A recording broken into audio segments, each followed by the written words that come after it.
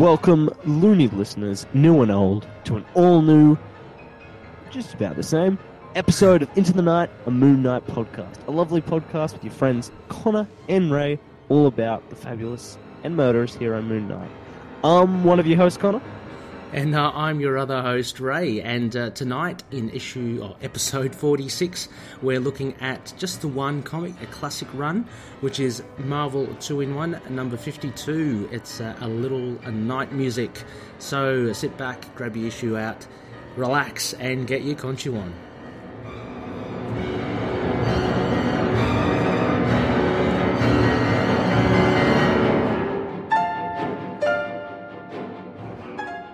Yes, thank you for joining us in what is sadly coming more bi-weekly appearances from me. I have to get myself back on track to be with you all the time. But yeah, I am here for another hopefully fabulous episode of this podcast. Got a classic review with The Thing. Kind of like The Thing. I'll go into that a bit more, but Thing. But we're here for Moon Knight, of course, because we love him. But actually, we're also here because we're good friends. So Ray, how you bloody been lately? Oh, been pretty good, Connor. It's been good. Yeah, it's always great to come back together and chat all things Mooney and all things Marvel, I guess. Things have been okay. We have a long weekend here for any non-Australian loonies. So Connor and myself on the Monday we've got the day off as well. We are recording on a Saturday night. So that's always good to have an extra long weekend, and yeah, just got some friends lined up to come around for a barbecue, stuff like that. How about yourself, Connor? What have you been up to? Yeah, not much. Finally settling back into the rhythm of things, but I've got a slowly amassing massive pile of 100 issues the past couple of weeks I got to catch up on. So it's pretty good. You haven't been reading your weeklies, or? Yeah, it's been a pretty busy time. I've only been managing a few issues a week, but I'm finally back on track on it. And by celebrating, I'm reading classic runs on Marvel Unlimited. So Oh, great! It's probably more my own fault than anything. But look, I play the somber song for myself. No, it's great. I mean, classic runs are always good, and it's exactly what we're going to be looking at tonight as well. That always gives a bit of a flavour, and we find the decades are distinctly different. So, maybe one night you're keen on, reading an 80s comic, the other night you might be well into the 90s. So there's just so much variety out there, not only with titles, but in the way things were drawn and written back in the day. Always a bit of fun. This coming week had been slightly interrupted with a bit of the sports, Connor. So there was the State of Origin, which occurred, and for Australian loonies, the State of Origin is a tussle of rugby league between two states, New South Wales, where I'm from, and Queensland, where Connor's from, and it's one of the nation's greatest rivalries, I think. But it was a cracker. I don't know if you caught that, Connor. Did you? I knew the highlights the night after, but yeah, just goes to show sometimes the newbies yes. beat the old guns with New South Wales, showing they're pretty good at recruiting some new players. Yeah, it was a bit of a changing of the guard, I think, for both teams, and let's face it, the only way that we can beat Queensland was to wait for the legends that Queensland had to retire. So it only took... best in the business. Well, look, I have to say, hats off. They are the best, and they are immortals in my eyes. And we had to wait 12 years before they actually retired, before we actually have a chance now to win. So, the New South Welshmen, the Welshman side, they won. So I was a pretty happy chappy on Wednesday night. Again, look, sorry, kind of a little sporty stuff. FIFA World Cup is coming just around the corner. I'm not sure if you get excited for that. I kind of do every 4 years. It's a really great world event. Do you watch it at all? No, I sadly usually don't get the chance. It plays at 3 a.m. or something. True. Sometimes when I'm over here, so Oh, yeah. I like to. It's pretty fun, but... Yeah. Oh, well, you may have it ahead of you, Connor. I remember many a times when it was held, I guess, in Europe, heading off to the pub at like 1 o'clock in the morning over here because of the time difference. And the pubs would be packed, with soccer fans, football fans.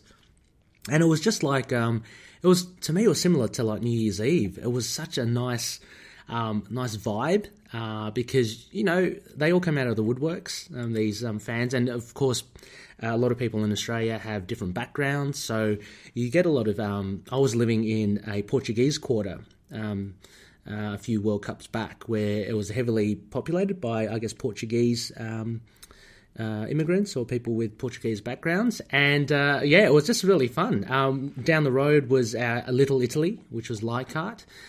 So you have the Italian supporters there. It's a really fun vibe. So I think this year it's in Russia. So I think for us the time difference isn't too bad this time round. I think it might be I think 7 or 8 hours. But that that's better than 14. So yeah. Like the Infinity War of bloody sports. Yeah, it is. It is. It's a massive event. So looking forward to that.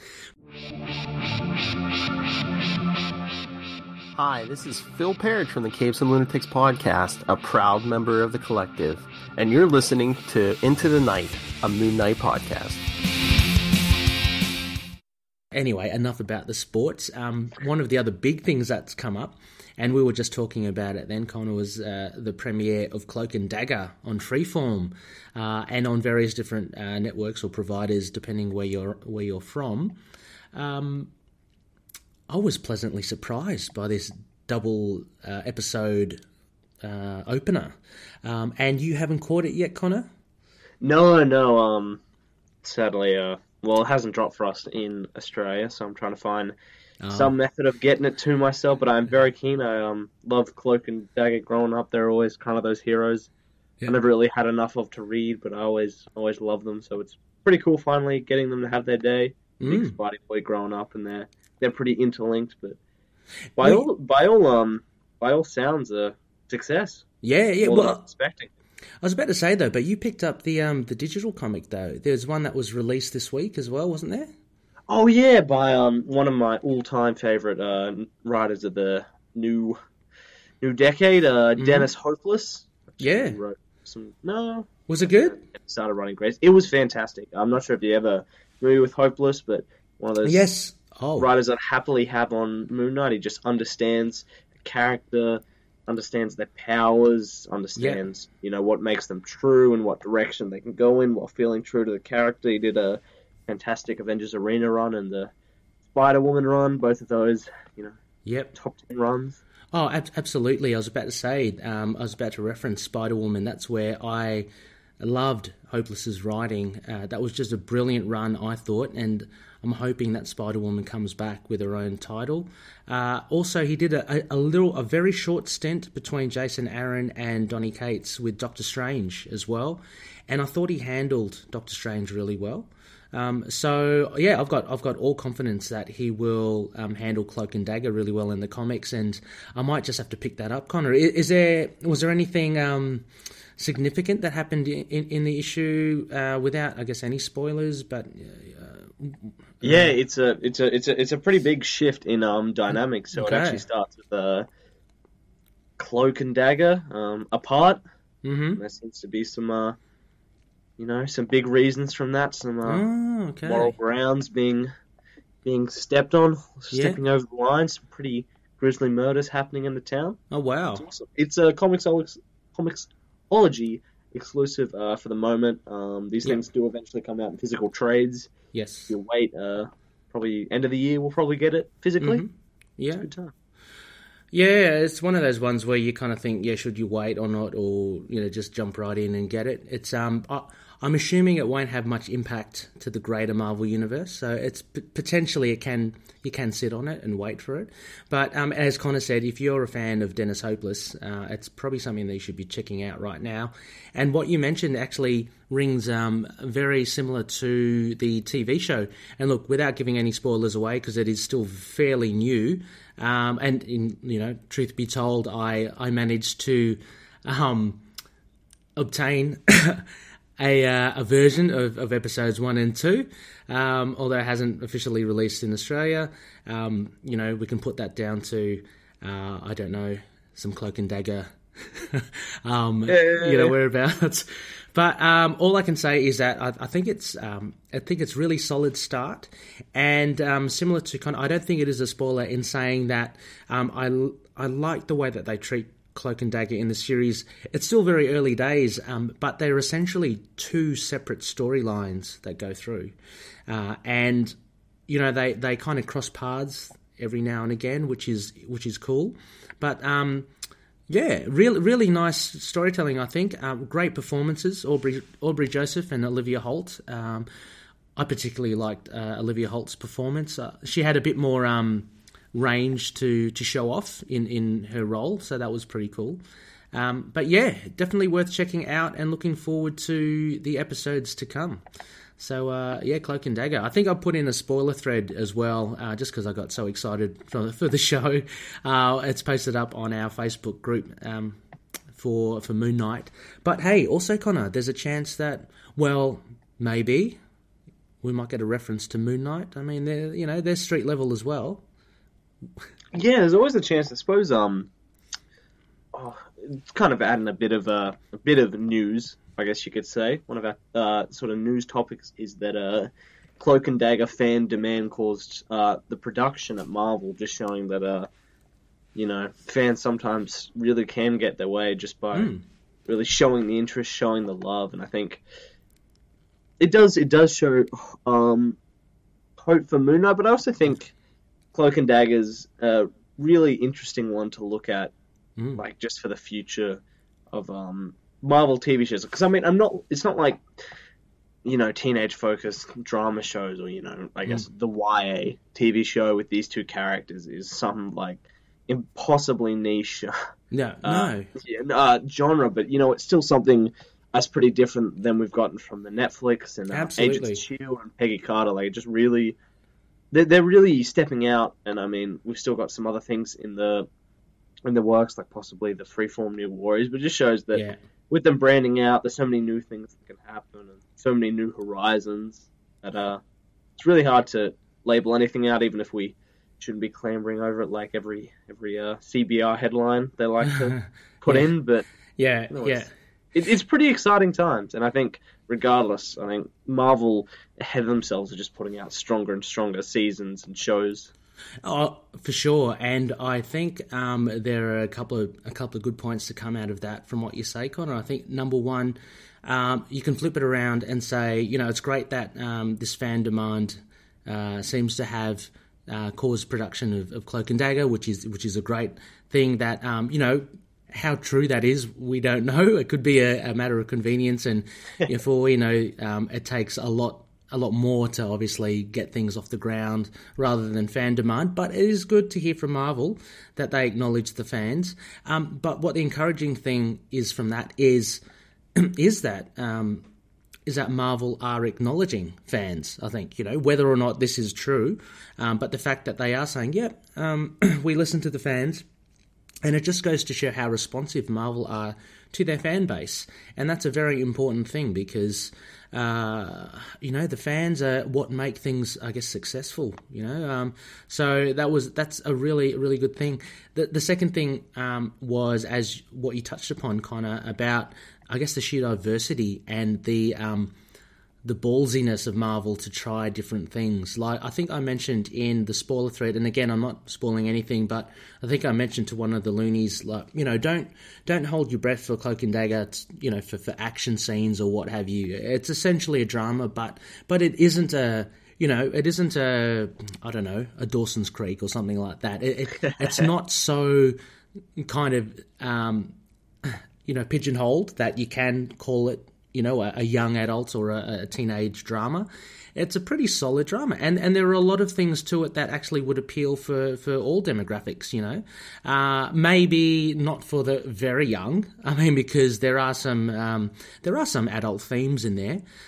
So I guess what I'm getting at and what you're saying, Connor, about the New Warriors is that Marvel are happy to try different things, and the same way that they're doing that with the movies, trying different genres, they're just applying that to the TV show. So this is nothing like your Netflix. I would say it's nothing like your Agents of S.H.I.E.L.D.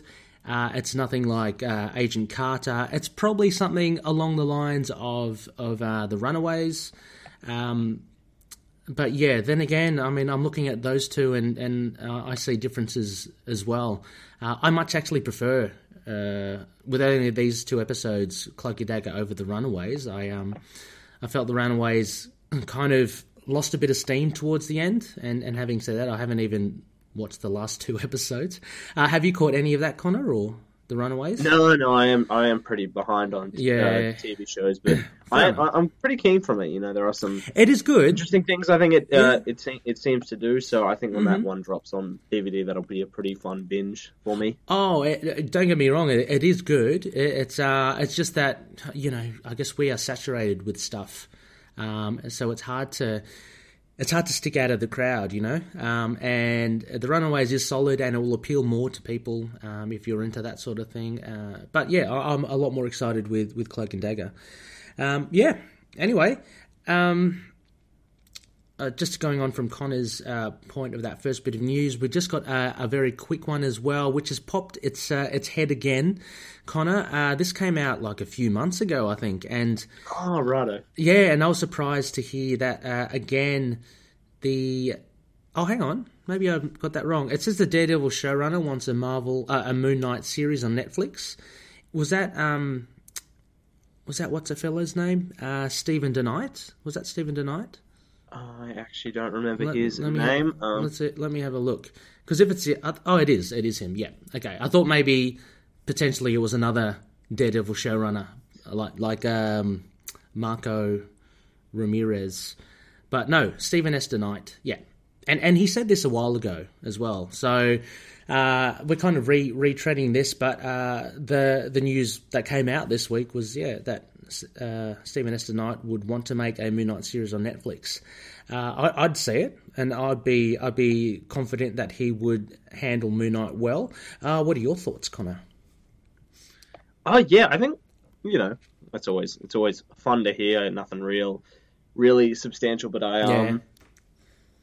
you know, it kind of brings an interesting question too of whether we want, you know, someone who's delivered a stronger season as Daredevil season 1, or do we want some fresh blood as well? Mm-hmm. I mean, I think I'd like him possibly overseeing the project with a group of people.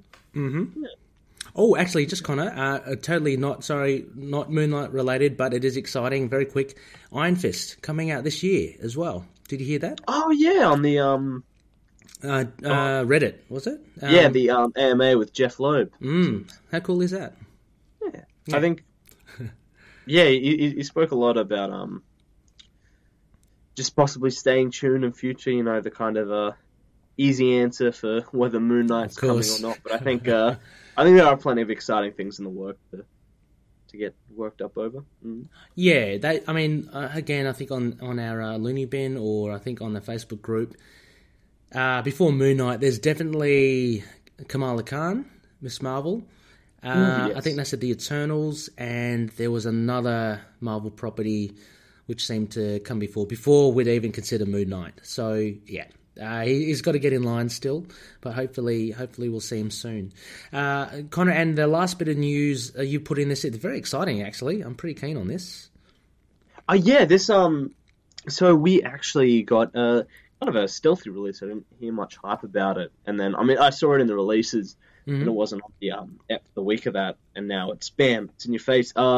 We saw a complete collection of Ed Brubaker's Secret Avengers, which, if you don't know, hopefully you do, was a really cool series, 2010, mm-hmm. of like this kind of undercover group of Avengers that did these, the kind of dirtiest, more secret ops missions, and Moon Knight became a part of that team. You know, one of the first teams he was a part of since Marvel Knights, possibly. Yeah. And it was really great. We had Brubakers, I believe. Warren Ellis actually followed him after that. Oh, cool. Yeah, or possibly even another writer on top of that. But yeah, it was a pretty great era for Moon Knight before Ellis revived him in his own 2014 run. But yeah, it's just super fantastic spy stuff. a lot of great ensemble. Moon Knight really, really does get to shine. It's incredibly well written. Brubaker's a master of the craft. So was Warren Ellis. It's approved in his own Moon Knight series, but he wrote this his own Secret Avengers before that. So yeah, it's in a complete collection. We've attached in the show notes a really fantastic review by adventuresinpoortaste.com, which is a site I really like. So, we'll get there eventually when it comes to reviewing it, and I am very keen for it. So yeah, in the meantime, there's a pretty great review, and just trust us. Check this one out if you haven't. Great spy stuff, great Mooney stuff. That's great. I'm not too familiar with the Secret Avengers run.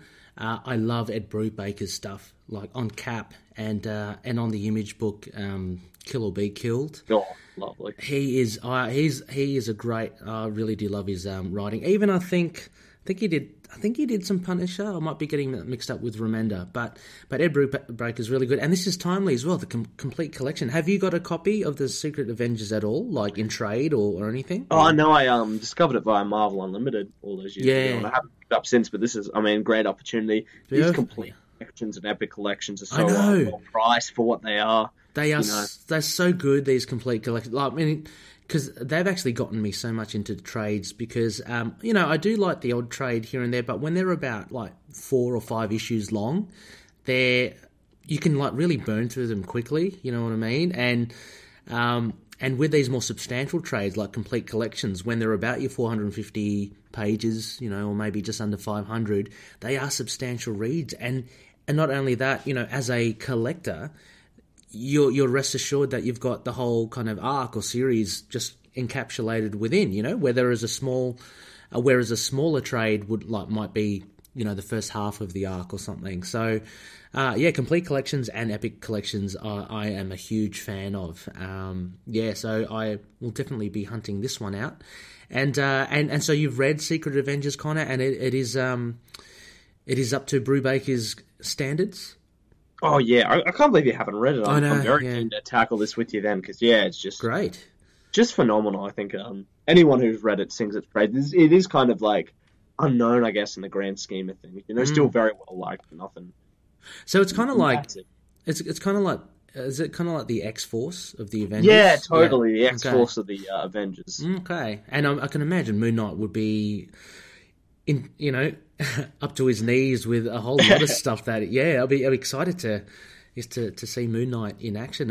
Again, also as well, interacting with characters in the Marvel Universe, because that's one of the things that Mooney, I find, is a pro and a con that he lacks. Sometimes he's so well contained, he could just literally be, in a universe unto himself. So it'd be good to see him interact with others, which is good. Yeah, well, okay. Well, that's a bit of the news that covered this week. Connor, why don't we head off over the moon?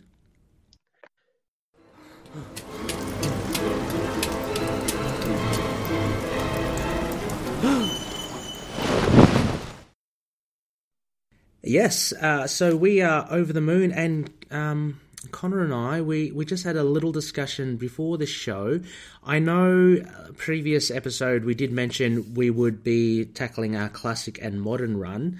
What we're going to try and do, and whether it succeeds or not, we're just going to try and shake up the format a little. Just see what kind of works. We're always up for new things, keeping things fresh as well. And as much as we loved, the bare bones and getting guests to narrate and write the bare bones and go through a classic and modern run, we thought, why don't we just try the one comic, and mix up how we kind of review it. So this will be, as we mentioned at the start of the show, Marvel 2-in-1, issue 52, a little night music. And what we'll do is I have no name for this first bit, Connor. I called it a silent night, but I don't think that's applicable at all. But anyway, what we'll do is I'm going to actually throw it to you, Connor, because I thought I might as well try and keep you on your toes. Connor will encapsulate the issue in less than 3 sentences. Less than 3 sentences. Does it count if they're big sentences? You may add commas but but it has to be in one breath. Ooh, all right. Just the sentence per sentence. Yeah, so Connor will encapsulate the issue in no less than three. Less than three sentences or less, and then we're just going to have at it. We're going to have it with the comic and just talk about stuff that we found really cool or what we found interesting, and obviously we'll try and keep it Moon Knight centric. So Connor, we haven't discussed this off air before, but I'm throwing you under the bus, and I'm wondering if we can throw it to you for our Silent Night. How would you sum up? Oh, actually, sorry. Why don't you give us first the credits of this issue, and then give us your summation? Yeah, so talk about meta. In June of 1979, writer Stephen Grant. Yeah, exactly. It was a fairly decent name at the time. He wrote a lot of Punisher. Actually, I think it's where his big credits for the. Yep, Stephen Grant. Mm-hmm. So Moon Knight may just be real. Maybe I wonder. In a time before us. I think we asked this before as well, but I wonder if Doug Moench named Stephen Grant from this guy, Stephen Grant. Yeah, possibly. That's an interesting question, actually. Yeah. So yeah, with writer Stephen Grant, artist Jim Craig and Pablo Marcus, colors by Ben Shawn, letterers Gaspard Saladino, great name, yeah. Rick Parker, and then editors the legendary Roger Stern and Jim Skelkrip. Mm-hmm. So yeah. So Connor, with this issue 52, how could you best summarise what happened in this issue? All right, in 2 sentences, an ex-CIA intelligence decides to wipe the Earth of some evil, bloody superheroes by first taking out Ben Grimm, but luckily Moon Knight's there to help team up with him, take down a bunch of bozos, and that CIA effort himself from ever trying anything like this again.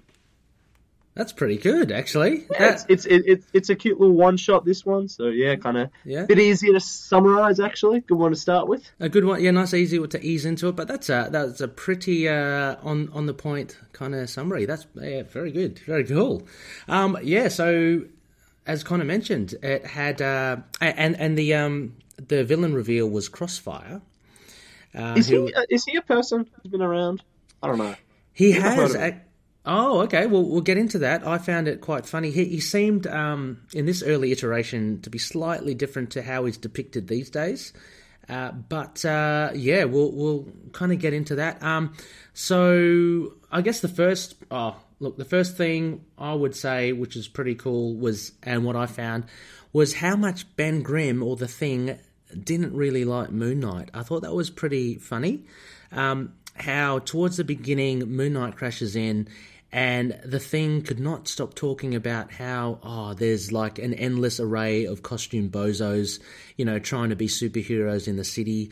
What are they doing? And he was really annoyed with Moon Knight. I think when Moon Knight came in to honorably try and help the Thing, because in the opening act, there's an older gentleman who has escaped some thugs, and he tries to get Ben's help, but Moon Knight tries to help as well. But I found that quite interesting. A bit of how shall we say, a bit of elitism there, Connor, from a Fantastic Four member, one of the original members, not wanting any other superheroes in the city.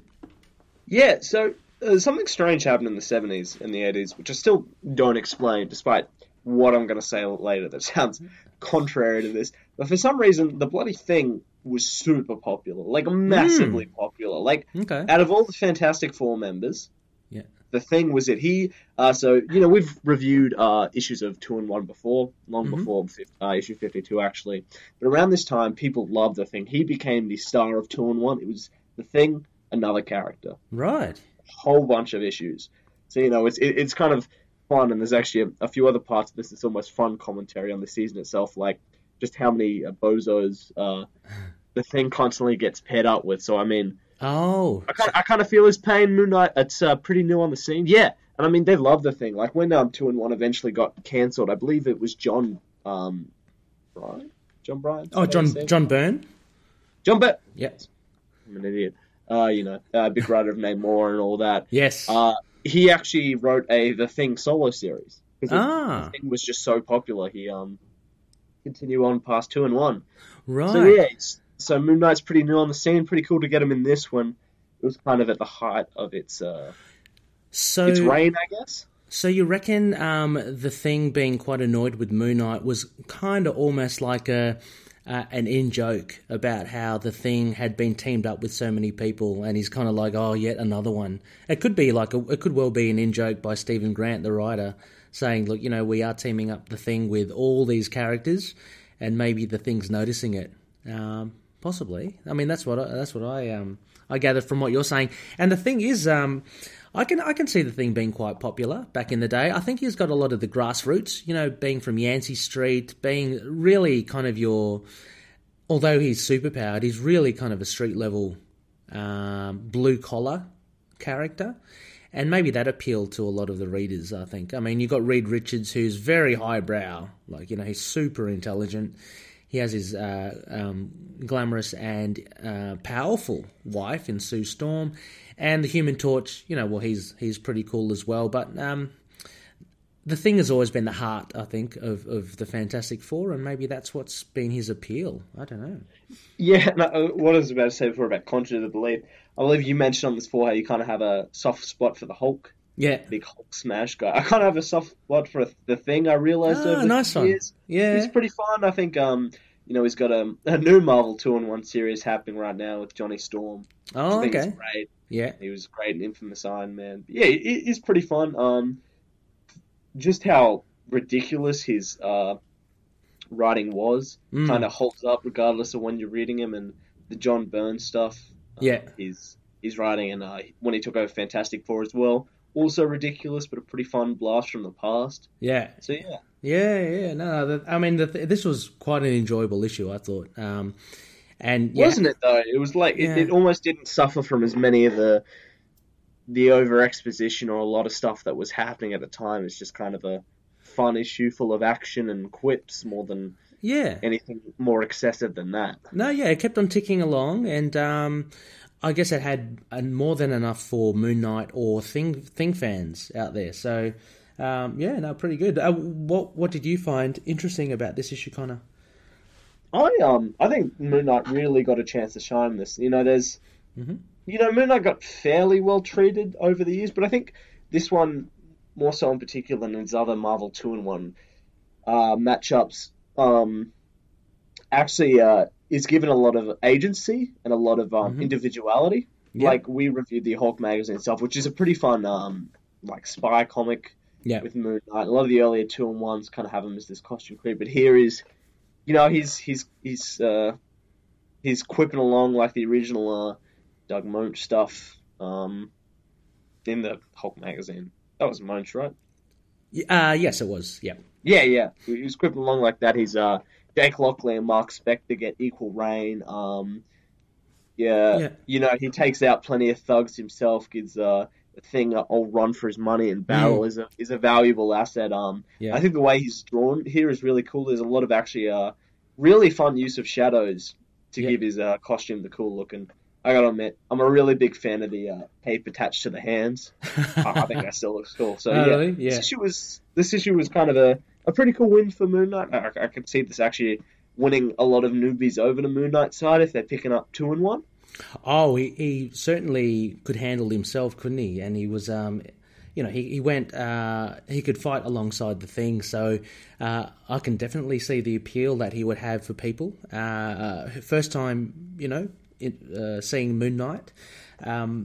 But yeah, there actually, and as you say, there's a lot more to him, I think, blossoming here from Stephen Grant's writing. So again, we see Moon Knight as the escape artist.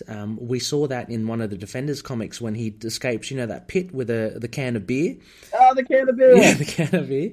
Over here, he's been tied up in chains, and whooshka, he manages to escape, while the Thing has been kind of diverting or distracting Crossfire. So Moon Knight seems to be able to escape out of anything, which sadly we don't see that ability used that much, but I do like the fact that he can always slip away. Also, he has what seems to be a bit of a history with Crossfire in the CIA. So we're actually given a bit of a window into Moon Knight's past. Like, we know that he's been in countless things, right? He's been in the CIA, he's been in the Navy SEALs or whatever, he's been a heavyweight boxer, he's been fighting in, rebellions and stuff. So we get a sense of his CIA background, and he... the thing that really interested me, at first, he recognised Crossfire straight away. He recognised his voice. So he knew the guy. I'm struggling to think his real name. His surname's Cross. He's a brother of Darren Cross. And Connor, to answer your question, more recently now, he's been tied with Ant-Man, actually, more than anything, Crossfire. Oh, interesting. Yeah, he's the brother of Darren Cross, who is Yellow Jacket, or in the movies, and in the comics, he's kind of like a big reddish pink Hulk, Darren Cross. But his brother is this gentleman, Crossfire. And anyway, Moon Knight's CIA past is kind of fleshed out a bit. And we see also that he's not susceptible to Crossfire's brainwashing, which is pretty cool as well. So a lot of little things you can pick up on Moon Knight, which you necessarily haven't seen before or hasn't been explored before, which I find really cool. And also the fact that his mask is still white. Like, we don't get yet the black, in the Shadow's face, hooded face. So you were saying that you mentioned you enjoyed this costume, which is very classic. But yeah, I did like seeing his masked face. You know what I mean? Yeah, I think the CIA thing is particularly interesting here, sort of setting up a backstory that was sort of hinted at with Monch, but kind of got thrown away. But I think it was pretty nicely done here. I thought it added another interesting layer of mystery. I think especially since possibly at this point they already had June of 1979, possibly a new series lined up coming up. Yeah, by Monch. So who knows? But yeah, I think there's a lot of stuff that changed between now and that first Monch issue. Yeah, and especially the look. But yeah, I think there is still, despite the it's kind of interesting because when it comes to the look, it's more his torso that becomes shadowed than the mask. Actually, there's a lot of slinking about with his face about, if you could say. Yeah, and I mean, you're right as well. There is so much that changes come 1980 when Munch gives Moon Knight his solo series, because there's no mention of Egyptology at all. Not much at all here. This pretty much focuses on his government ties as a CIA member.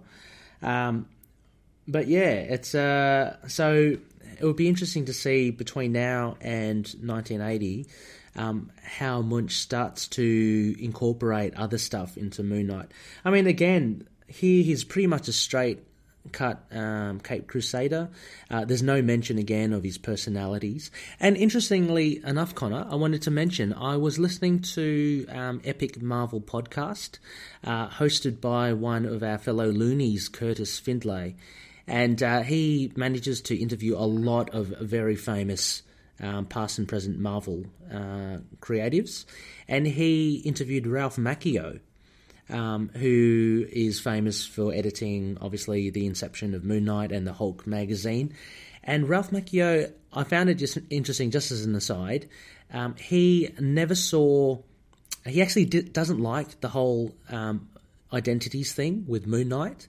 He always saw Moon Knight as, Stephen Grant, Mark Spector, and Jake Lockley as a consciously, how shall I say, role play that Mark Spector did. It was never meant to, it was never meant to be like him having a different personality or a different identity. It was just like, he said, it was very similar to the Shadow, how the Shadow would change personalities or change personas into someone else, whether it would be a billionaire or a taxi driver or a mercenary. But he does it consciously, and he does it with a purpose, Now we see Moon Knight evolved into having this DID and these personalities or identities having a much greater role in Moon Knight. And I tend to disagree, I guess, with Ralph Macchio. I mean, I know he was partly responsible for the inception of Moon Knight, but I tend to disagree. I think the identities of Moon Knight make him a very interesting character. What are your thoughts? Yeah, actually, I agree. I think the whole Khonshu and the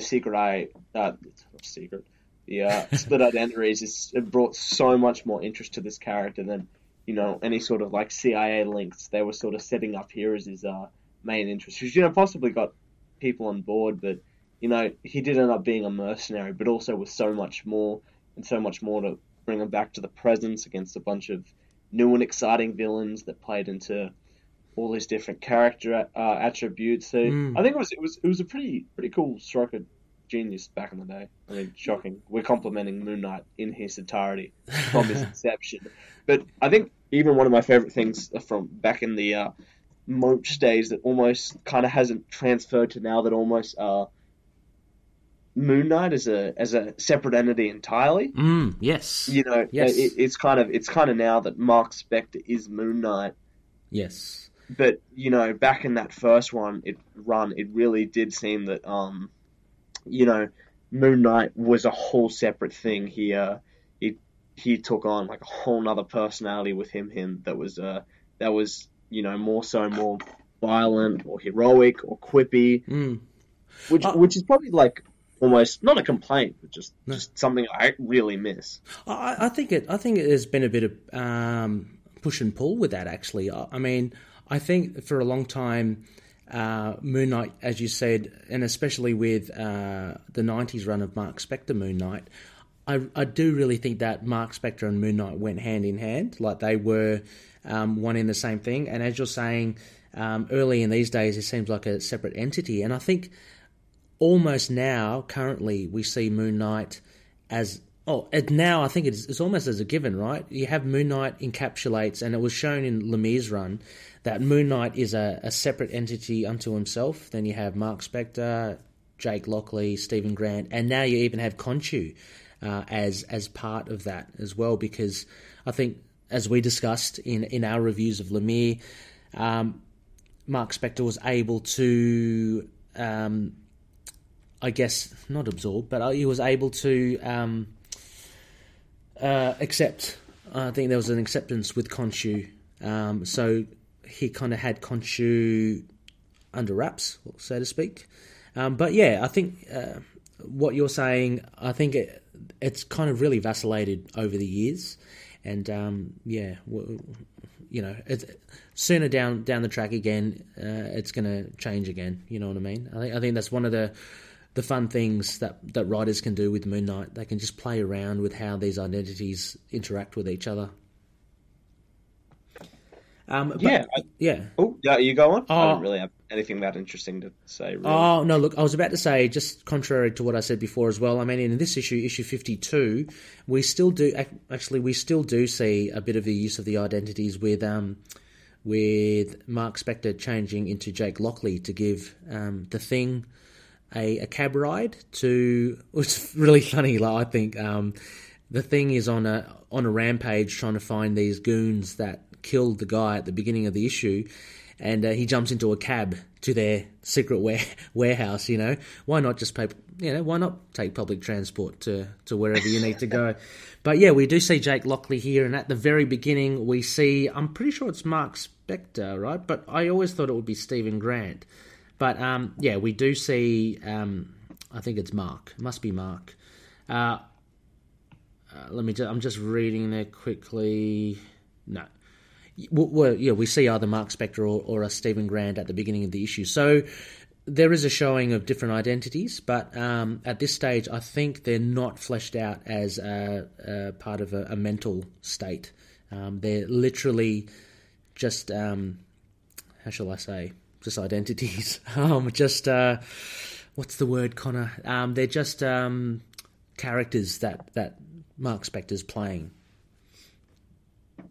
Yeah, which I mean, it's definitely fun. I could almost see why people liked it at the time, but you know what can I say? It's kind of more fun when they seem like two different people, and now more often than not they're actually conversing in Mark's head. Yeah. If we imagine it back here, it's even kind of more fun. Him teeing up the cab drive. Yeah. Whips. Yeah, exactly. Any other points here, Connor, that you found funny or worth a mention? Let me just kind of have a flick through. I think like I was saying, I kind of already sung the praises of the writing. Like there's better issues of 2 and 1, more exciting writing. It's a pretty simple villain setup, simple conclusion, and 18 pages. But the writing is really fluid. But back then, obviously anyone that got working on this to make him such a success has like great use of personality when it comes to the Thing, and Moon Knight's pretty distinctly set up with one quickly. I think the art's also pretty fun. That's great. The version I've got kind of grainy and faded after all the years, but there's a lot of almost like great Kirby-esque use of square shapes of the Thing, and Moon Knight has a really distinctive look. Yeah. In his body type, in the use of facial expression, definition, and a really full-on suit. There's some great full-page spreads. So yeah, I mean, admittedly, like when it comes to looking at the past, there is plenty of great artists back working here, and if 2 and 1. Like I guess there really was a reason why it's success. It holds up. Like there's even a couple of panels I'll share from here in the Moon Knight group because it's a really fun take on Moon Knight. Oh yeah, absolutely. And I think what adds to that fun as well with the art, and it's not just with this issue as well. I think it's more like issues around this era. And what I found really, really fun with this was the art. But what I miss in a lot of, I guess, contemporary issues today is that in your fight scenes, in your action scenes, like the one that we have here, they never go into as much detail as they used to do, and maybe that's because, people's tastes and have changed and all that, but I still really love it. And so what we see here, I found the action scenes really well thought out, and there's actually detail in the action, if we work backwards, and actually, if I can also say, Moon Knight is the MVP in this issue. He's the one that actually, I reckon, saves the day. And as we work our way backwards, he's the one that actually throws a crescent dart and sticks Crossfire's arm to the wall when he has that grenade. And in typical 70s, 80s fashion, Crossfire's stuck and the door's closed and there's just a loud explosion, which is horrific, to think, but we're kind of desensitized with the level of violence that involves. But so anyway, Moon Knight kind of saves the day by literally kind of killing Crossfire, but we don't see him, so he must escape. Also, as well, Moon Knight is not affected by the brain waves that Crossfire shoot across to both the Thing and Moon Knight. And Moon Knight's CIA training, because he has trained with Crossfire before. Look, Crossfire doesn't know that Moon Knight used to be a CIA member. So he is immune to, I guess these brain waves that the wash over the Thing and Moon Knight. And it's because of this that Moon Knight is able to tackle Crossfire and to save the Thing, basically. So things like that where the action and the battle actually gets into detail, if that makes any sense, rather than, I find a lot of comics these days with the action, it's very incidental to, they might be fighting, but they're obviously still conversing, or there's still dialogue happening, and there's not much detail in what they're happening. They're either just shooting or punching. I love how thought has been given into the fight scenes here as well. Even with Ben Grimm, the Thing, he can't get through the steel door, so he does a bit of lateral thinking. What does he do? Okay, I'm not going to try and bust through the steel door. I'll bust through the wall right next to the steel door. And that's how he gets into Crossfire's kind of headquarters. So that sort of stuff. And Moon Knight, he uses his crescent darts again. He dislodges a lot of guns. Really, really cool stuff, I think. Yeah, I think we sort of covered it. Obviously, pretty cool that Crossfire appeared up here and became a Ant-Man villain. I was just looking it up as we were talking. A Hawkeye villain for a while as well. Hawkeye, yeah. So we had a surprisingly good run of it all. Well, it's funny, Connor, as well. That's another thing I was about to mention with Crossfire. Over here, in this issue, he appears to have a lot more power or skill set than he does, like, most recently. I'm familiar. I'm familiar with him in the, I think the Nick Spencer Ant-Man run, where he, and I assume he's more like an assassin. He's more kind of like Bullseye. I think that's the whole thing with Crossfire. He's like a sniper. But over here, he seems to have at his disposal these brainwashing tools, and he seems to be able to whip up some tech, that does stuff. And they even mention here how he plays like a mad Horowitz, and I kind of like that reference because Vladimir Horowitz was one of the 20th century's greatest pianists, classical pianists, and being a pianist myself, it's always fun to read. But, he seems to have a lot greater skill set here than what he eventually has at the end. At the end, like, recently now, he's kind of seen as a not quite smart, you know what I mean? Kind of like a B-list thug. Like, if you compare him to Bullseye's way more deadlier than Crossfire. Oh, yeah, radio, I suppose. Yeah. But his uniform hasn't possibly changed. He was too overpowered in this one. Possibly. I mean, he seems to have a lot at his disposal, and he seems to survive a bomb blast at a point blank range. And there's a bit of a history here of Moon Knight, recounting Cross's day, and he seems to have escaped another horrific accident as well. So he seems to be quite either lucky or quite savvy with what he's doing. But anything else here, Connor, that might pique your interest? I think we've covered it pretty well here. I think we've got a fairly nicely rounded review. Yeah, so, exactly. How about we still stick to some Crescent Dart ratings here, or how many? I think Crescent Dart ratings are pretty good. He did throw some pretty nice ones in here. Got a good few hits. Yep. For sure. I would give it. I'd give it a 3. I think 3 Crescent Darts. I think it's a pretty decent issue, and it's a one shot, so there's not much at stake. It was enjoyable, but not totally memorable, unless of course you really love the Thing.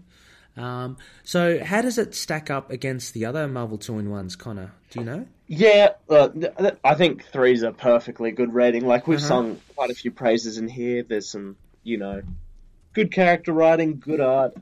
Doesn't suffer from a lot of the, some other problems we had back then. A lot of moving actually pretty well into the writing of the 80s that became far more accessible to modern readers that we'd see. This one's pretty basic. Pretty basic villain setup. I think even in another almost meta reference, Stephen Grant references other issues where this exact same plot plays out. Right, yeah.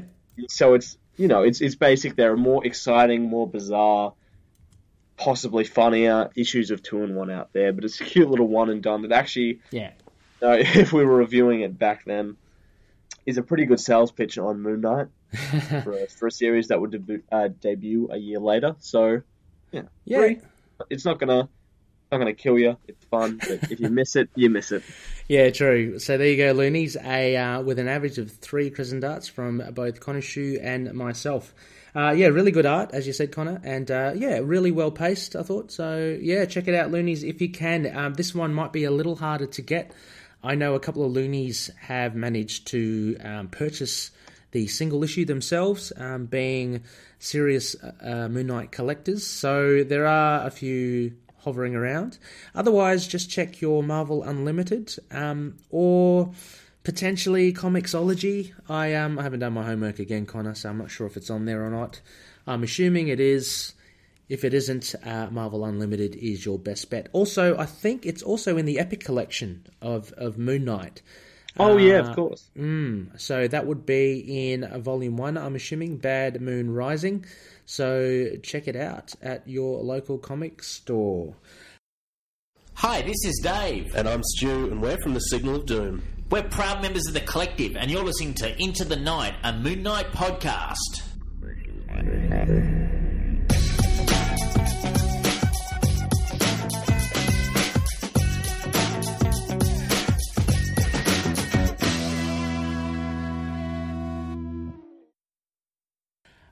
Okay, well, that's it for our reviews.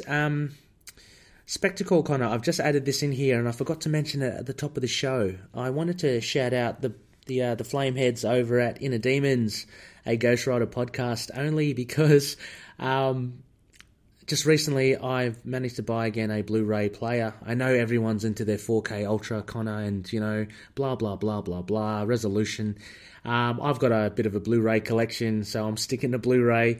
And where I'm going with this is that Brian and Chris, in their latest Inner Demons Ghost Rider podcast episode, they do a running commentary of 2007's Ghost Rider starring Nicolas Cage.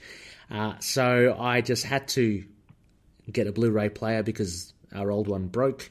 And I can't wait to listen to their podcast along with the movie. So if anyone's a fan of that movie, just head over to Inner Demons, a Ghost Rider podcast, and check out their latest episode.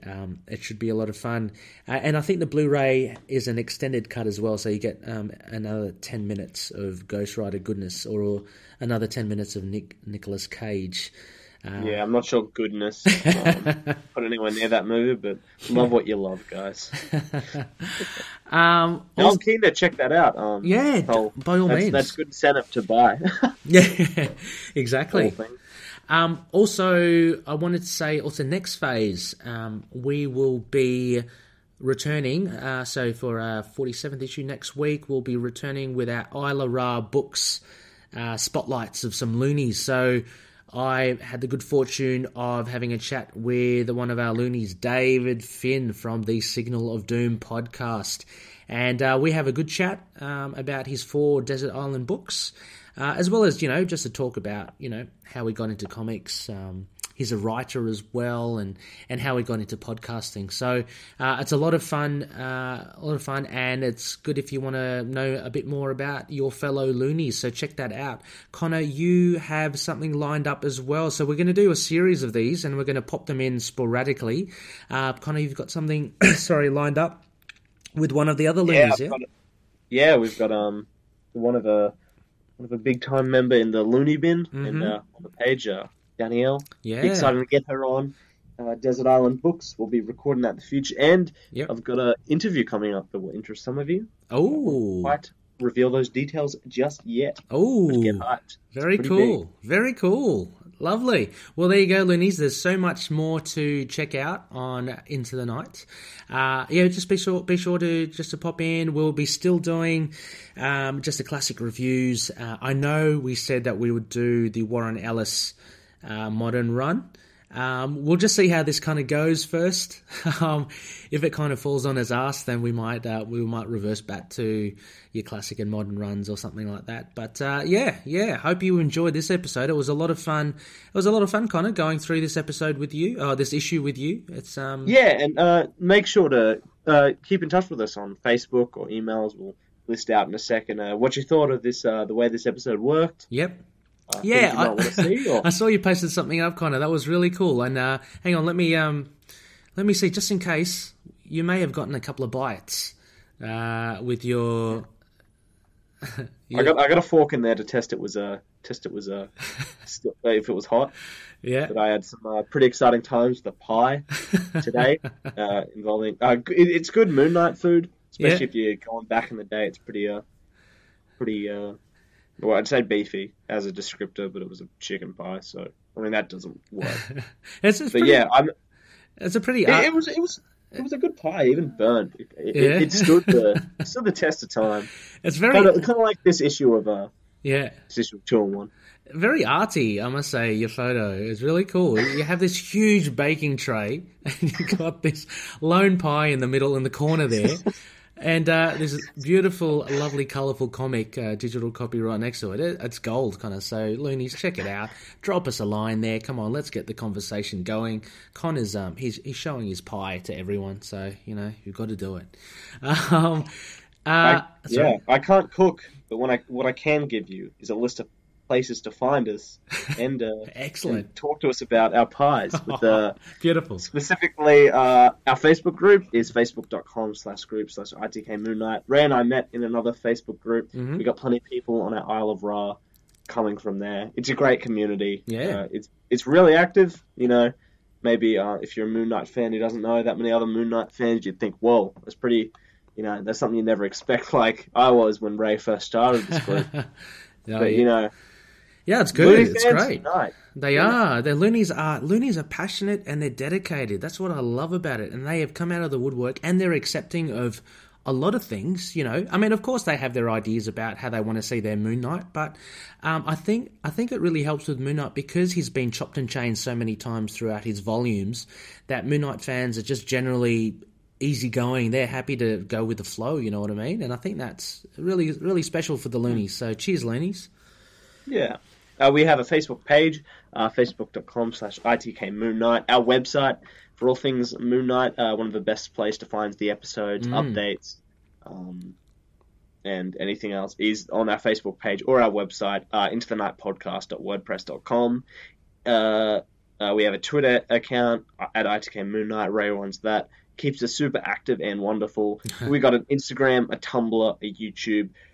Podcast catches will hopefully be on all the ones you listen to. Just search for Into the Night, a Moon Knight podcast, and hopefully it'll be easier for you to find our docile tones in your inbox every week. That's great. We do love to whisper in your ears, so that doesn't sound creepy at all. So thank you. ASMR is big now. It's fine. What's that? I think ASMR is pretty big now. I think. Okay. I think we're.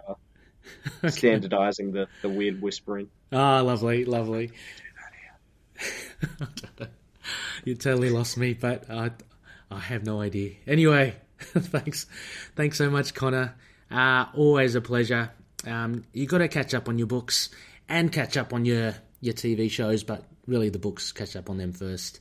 They're a lot more important. And any last words, Connor? Well, only one thing. It's clobbering time. Hey, Crunchy, watch over the denizens of the night. Catch you next week. Love you all. Catch you later, guys. See ya. Moon Knight and affiliated characters, stories and events are properties of Marvel Characters Incorporated. Materials used and discussed within the podcast are intended for critique and review purposes only under the fair dealing concept of the current Copyright Act. The views, information or opinions expressed during the podcast are solely those of the individuals involved and do not necessarily represent those of the copyright owners.